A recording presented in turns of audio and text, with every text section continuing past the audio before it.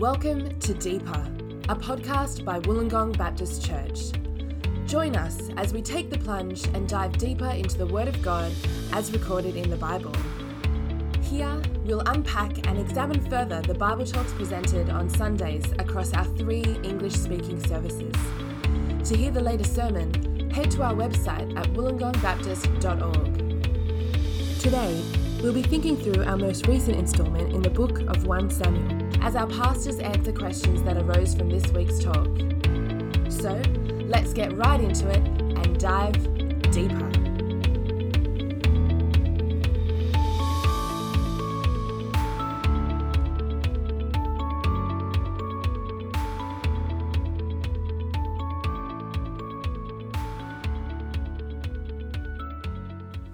Welcome back to another episode of Deeper. My name is Grace Jones. Today we're looking at 1 Samuel chapters 21 through to 26, which is a rather large chunk. This was preached on the 7th of July by Rod Bayley, who joins me now. Welcome back, Rod. Great to be here, Grace. Thanks for your talk on Sunday. You talked about God's guidance and how we can trust in a God and how does he guide us. Can you just flesh out a little bit for us about what 1 Samuel 21 to 26 was about in terms of the actual storyline? Yeah, it's a big chunk and the largest one that we're doing in this series. And the reason we did it is this whole section, David is on the run from Saul. So he's spending time in various towns. He's mainly in the desert or wilderness areas, on the run, staying in strongholds, in caves. So this whole section, he's dependent on God's guidance to help him because he's under threat. He's uncertain, presumably, about the future, even though he knows that he has been promised to be the next king of Israel. So my big question was along the lines of how can we trust in God's plans for us? Because we see David trusting in God's plans for him. Yeah. But then as we translate it to ourselves, it may seem less simple to us. Yeah, well, a lot of questions have kind of come up from the talk about this idea of guidance and trusting in God and what does that practically look like for us. So today's podcast is very much focused on that kind of the reality of trying to apply this to our lives. So I guess my first question has come through our text line. It says, does God always use our suffering as part of some greater plan? Would we always eventually see how our suffering has been part of something greater that God has worked good through? So I'm not quite sure exactly how this question connected to the passage. I don't know if you have some more insight there of where that's come from exactly. Yeah, well, I think it's a valid question if you've faced a lot of hard things, you've faced suffering in your own life. And I guess the hard bit about this question is that the answer is yes, in the sense that nothing is ever wasted in God's economy, if I can put it in those terms. Everything helps us be conformed to the likeness of Christ. Romans 8:28, which is often quoted, tells us that God works all things for good for those who love him. And so we know these truths. The hard bit is that we don't often know at the time the why of the suffering, and we may never know in this life. So it doesn't mean that God's not using it. That suffering will be used to shape us to be more like Jesus. It'll teach us things that we may be able to comfort others, like Paul says in 1 Corinthians 1, we've been comforted in our suffering so that we may comfort others. So these things may be used and we may see outworkings of the way God has taught us things that we're able to support others in. But the truth of the matter is that we live in a fallen world. There are things that happen which may certainly help us to become more Christ-like, but which are very hard, for which we don't have any reason as to why they happened. The question, why me, often comes up. Yeah. And really, Scripture tells us that we won't know. So one example of that is in Deuteronomy 29, verse 29, where Moses is the author, is recording, the secret things belong to the Lord our God, but the things revealed belong to us and to our children forever, that we may follow all the words of this law. What that verse is saying is that God has revealed some things to us. His commands and other things are clear in Scripture. We know how we're to live in certain ways in terms of moral right and wrong. But we're not always given all the information in terms of other events that happen in our life, certainly suffering. And we see that in the story of Job most famously, where he just doesn't know why it's happening, and only the reader knows that it's a test. And that's not to say that all suffering is a test from the devil either. We just don't know. And so that's the hard bit this side of heaven. So what do we do with that if we're in the midst of suffering now and we're wondering about questions of, has God guided me into this moment of darkness, or is he with me, or what would you say to someone who's suffering right now?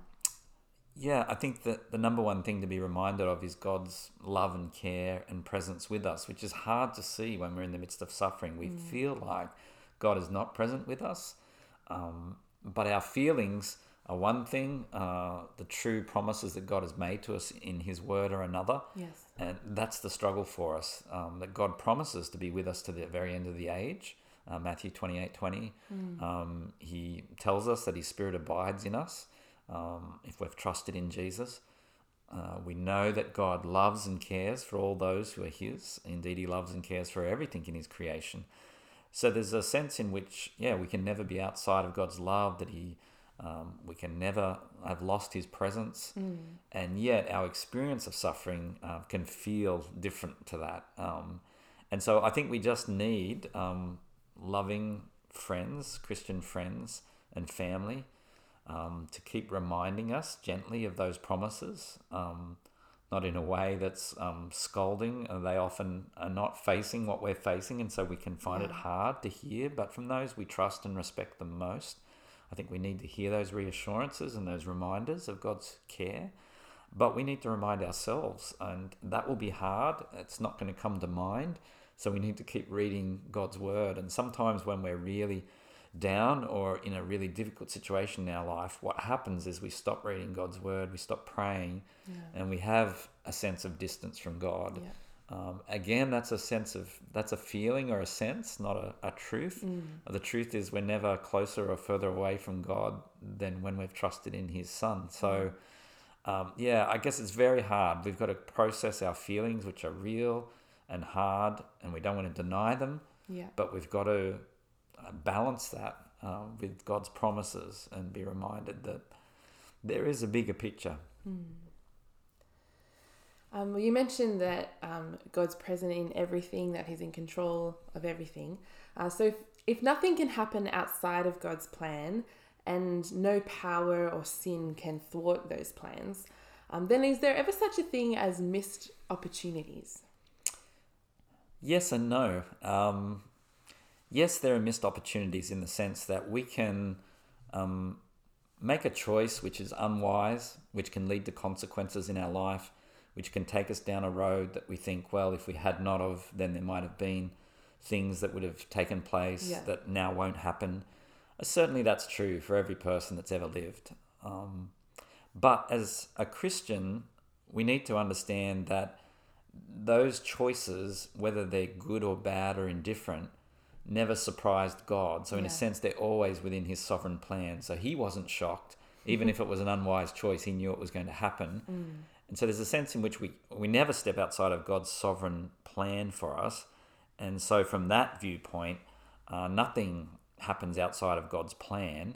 That doesn't mean that God planned bad things for us. That was our sinful choice or unwise choice. Sometimes they're equally, on the surface, they seem equally good choices to us. It's not a moral right or wrong decision. It's just a wise versus unwise decision. We choose the unwise one, and God perhaps lets us do that because that then teaches us something that is useful then in conforming us more to the likeness of Jesus. That's hard for us too, because we like to think that God will always sort of press us into the good things, and that we won't ever take those wrong turns. But that again is because our mindset always, as we approach our life, is to have the comfortable route, the route that will give the least suffering, the least stress in my life. Whereas God's plan for my life is to grow me in godliness and conform me to the likeness of his Son. And that's more likely to happen as I go through hard things or suffering. We don't like to hear that, but it's a truth that just comes out over and over again in Scripture. Well, it seems that in David's situation in 1 Samuel here, that he knew not to take matters into his own hands because he'd been told what would happen. But as you know, we aren't told the consequences of our actions straight up. So how are we to know when to wait on God in a situation or when to act? Yeah, and I think it's worth stepping back for a moment and saying I don't think it was simple for David either. Hence the storyline where his friends and soldiers around him are encouraging him to take actions which he thinks are wrong.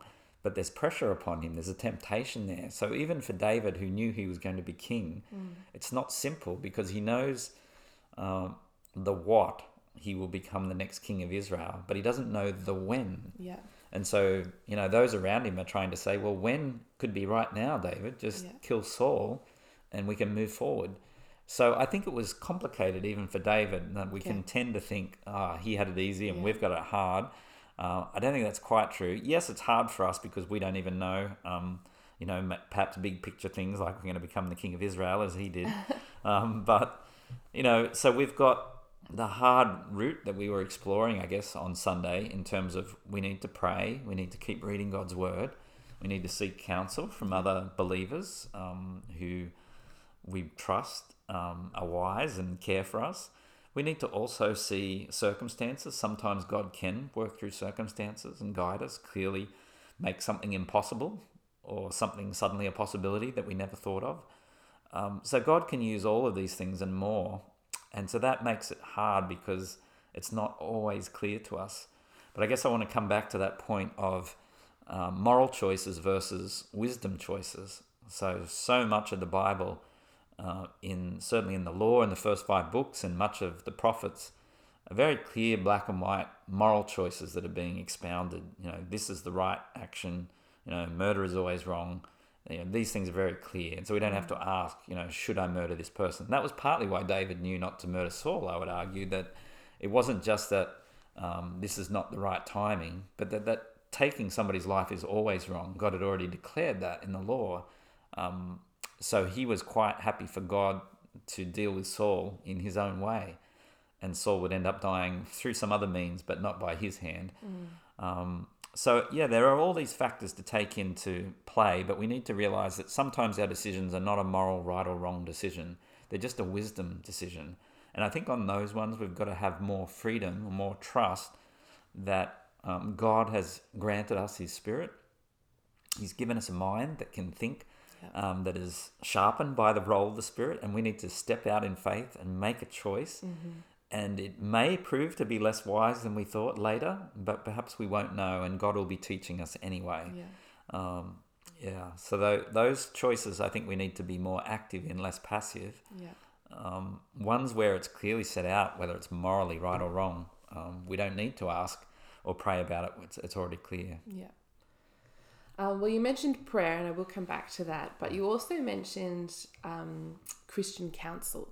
And speaking to wise Christians that you trust and respect as mature in the faith to speak into the specific situation that you're in. But what should we do when the Christian counsel that we seek discourages us from a course of action that to us appears to be biblically sound?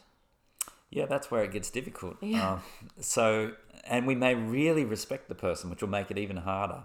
Perhaps it's a Christian parent even who, we really value their input into our life. And then they're saying something that seems to go against what we'd been planning.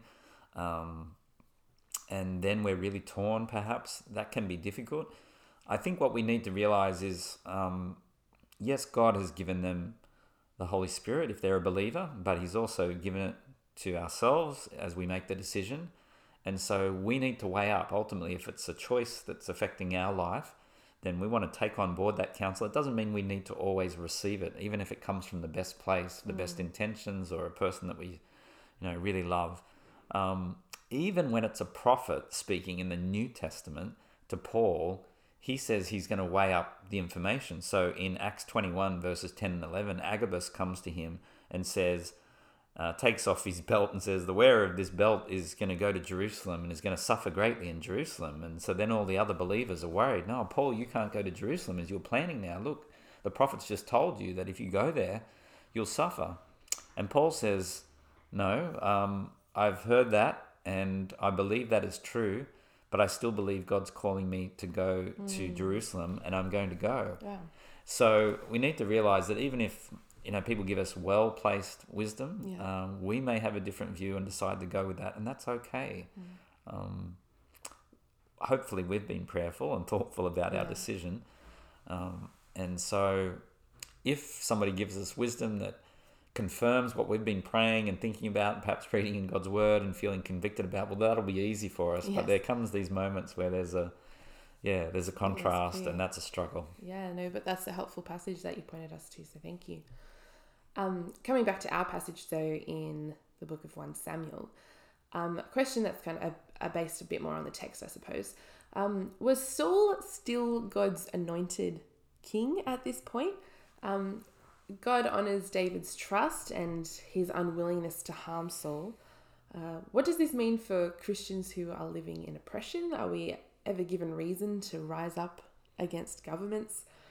What about quiet subversion? Should a Christian flee a nation if they no longer can visibly kind of show themselves to be under Christ's rule? What's Jonathan's example have to say in this? Lots of questions tied up there, but what do you make of all of that? Yeah, another thorny area, isn't it? It comes back to, I guess, the starting point in our passage, that Saul was starting to act like a despot. He was really a difficult leader at this point, and he was seeking to kill David. He'd wiped out a whole town of priests at the town of Nob in chapter 21, 22. So Ahimelech and all his family, and all the women and children, everybody's killed by bar one man, Abiathar. And so at that point, you begin to think, well, Saul is not only has David been the new anointed, and Saul has been told that he's going to lose the kingship. And not only that, but God has removed his Holy Spirit from him. His Spirit is obviously with David. We're told that. So, yeah, there's a sense at which, as you read this section, that you feel justified as a reader that David might act more violently towards Saul or take matters into his own hands because this person's become unworthy of honouring anymore. I guess David's point is that he was previously the anointed king. He's still the king of Israel until God chooses to remove him by death. Then he remains in a position and should be honoured despite his apparent failures and moral bankruptcy. And of course that's the problem in many regimes around, or governments around the world today, that we can have people that are quite evil, it seems, or at least very anti to their people, or particularly Christians. So what happens then? I guess Romans 13 is often quoted. Paul talks there about always being obedient to governments wherever possible, that they have been put in place by God. And so however bad, we need to acknowledge that we're to honour them wherever possible. And of course that was difficult in Paul's day. The Roman rule was very anti-Christian in the first 3 centuries of the church life. So, he wasn't speaking without a difficult context himself. But there are limits to that. So where are the limits? Usually people want to point to Acts 4, verses 19 and 20, where Peter and John are before the Jewish leaders, the Sanhedrin. This is as the early churches started. Peter and others are preaching. They get effectively arrested, dragged before them, questioned. You can't do this. You need to stop speaking in the name of this Jesus. And then Peter replies, well, you be the judge whether we obey you or God, but we cannot stop speaking about the gospel. And so it seems to be a line at that point whereby, yes, we need to be wherever honouring governments and those in positions of power. 1 Timothy 2, pray for the king or other leaders as well.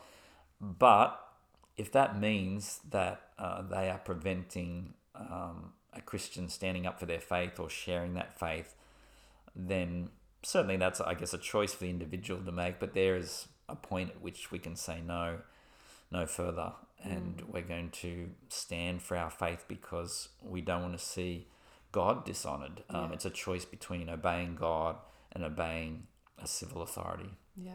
And so I guess we see that with Jonathan, where he no longer kind of sides with his own father, but instead with God's anointed. That's right. He's on board with God's plan. He knows that David's anointed. He's accepting of it. And he can see that his father is acting in a way that is terrible. Like, Saul threatens Jonathan's life when Jonathan tries to stand up for David. So it's really obvious that it's hard to honour Saul anymore, even as his son. So, difficult choice, but Jonathan's making that kind of choice. So you mentioned prayer in your talk, and you also referenced it earlier in our discussion. Can you just unpack for us the connection between prayer and guidance? Yes. Again, it's perhaps more complex than we'd like it to be. We'd like to think that we can just pray and say, I'm not sure about this decision I need to make tomorrow, Lord. Please give me the answer now. Yeah. And of course, that's usually not how it works. And so then we're sort of like, well, how does prayer work? In the first place, prayer is relational. It's expressing our dependence on God. So sometimes when we approach prayer, we only think of it in terms of a functional or transactional event. So I'm only praying to get something or an answer, but I shouldn't be approaching prayer to begin with that way. I'm expressing my relationship, my love for God by asking for his help in things. Acknowledging that he is in charge of everything and can give me guidance, but that he doesn't promise to give me guidance in every moment or every situation, or perhaps not as quickly as I would like. And so I need to come with that humility when I come in prayer. Having said that, we can certainly pray and ask that God will guide us. There's nothing wrong with asking for God's direction in some decision or a situation we're facing. In fact, in James's letter in the New Testament, James 1 verse 5, he says, if any of you lacks wisdom, he should pray and ask God for it. And so we're clearly instructed there to ask for God's help. He does use the word wisdom, which perhaps comes back to those two categories I was mentioning earlier, that you wouldn't really need to ask wisdom about whether you should steal the car next door, because that would be wrong always. So, but if it's whether I should take this job or that job and they look equally helpful, then I need wisdom, because it's not right or wrong. It's just that one decision might prove to be wiser than the other. So ask for God's wisdom. What does that look like? Well, maybe God will arrange circumstances that will make things clearer for you in the days that follow. Maybe as you're continuing to read his word each day as well, that he'll point something out in scripture that will just, to you, seem clearly the answer to the very question you've been asking, and you'll feel like you have the direction as God speaks to you through his word. Maybe God will speak to you through a Christian friend or family member, one that you've sought counsel from, perhaps one that you haven't, and they just come to speak to you and then raise this issue, and you think, wow, they're answering this question that I have. So I think God can use lots of means to answer our question, and so we should be open to God showing us something through those things. Sometimes, like we mentioned earlier, it's just not clear, and so we may need to step out in faith and act on just pick one, the choice. And realizing, I think the comfort in doing that is, if I pick job A or job B, God's interest is less in job A or job B, and rather in my godliness, whichever job I'm doing. And so the problem is, job A might be wiser and I choose job B and it's more difficult and unwise, but then God will use that and teach me things and conform me more to the likeness of Christ. And so it's all useful again in God's larger plan. It's just that we don't think in those terms again. That's not so comfortable for us. So we have to be having that wider perspective, I think, as we come before God in prayer. My final question then for today is, how does trusting in Jesus help me to trust God in his plans for us? Can you flesh out what you meant when you were talking about that in your talk? Yes, this is an important point. I think sometimes when we say a phrase like trusting in Jesus, and I may not have defined it or clarified it that well on Sunday, I'm meaning more than just, I've trusted in Jesus for the payment of my sin. I mean, that's crucial. That's how we come to faith. But I guess as we're thinking about the issue of guidance or direction, trusting in Jesus is really about following him each day. I spoke in my talk about God not giving us an exact blueprint of our life, but rather giving us a guide in Jesus. And so we follow our guide, Jesus. How do we do that? Well, Jesus says, if you love me, if you're determined to follow me, then you'll obey my words. He says this several times in John's Gospel, for example. So really, looking for, Christ's direction for my life means reading the Bible. That's one basic step. Yeah. And then obeying it and looking at the commands and seeking to follow them. So if I'm not reading the Bible, and if I'm not putting it into practice, even though I'm reading the Bible, then I'm not really following Jesus. I can have faith in Jesus that he's my Saviour, but to seek his direction really means to be more intentional about obeying his word. So that's just an ongoing thing, day by day, week by week, year by year. And so that's part of the process of guidance. I guess if we're never really committing ourselves to reading God's word and really seeking to put it into practice, then when I suddenly go to God with my question about what to do now, then it's come out of the blue, as it were. It's not that God can't interact with us or answer that question, but I think our answers really come in the sense of an ongoing relationship, just as we might think about a relationship with another person. And so we need that ongoing discussion back and forth, as it were. I'm hearing God's voice through his word. I'm responding to him in prayer and expressing my thinking about his word. Then as I seek to follow Jesus, it's just a natural outworking of that daily relationship. And so when I've got a particular question in my life, are there things that God has been pressing into my life from his word in the past weeks, months? Or is this something new and it sits outside of anything the Bible addresses?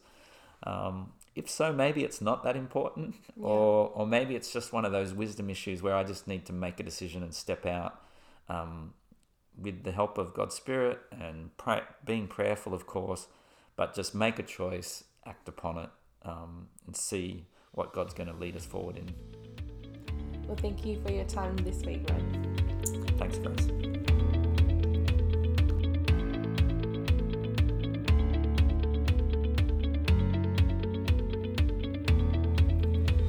You have been listening to Deeper by Wollongong Baptist Church. We'd love you to join us at any of our services this coming Sunday. For details and to hear further content, please head to our website at wollongongbaptist.org.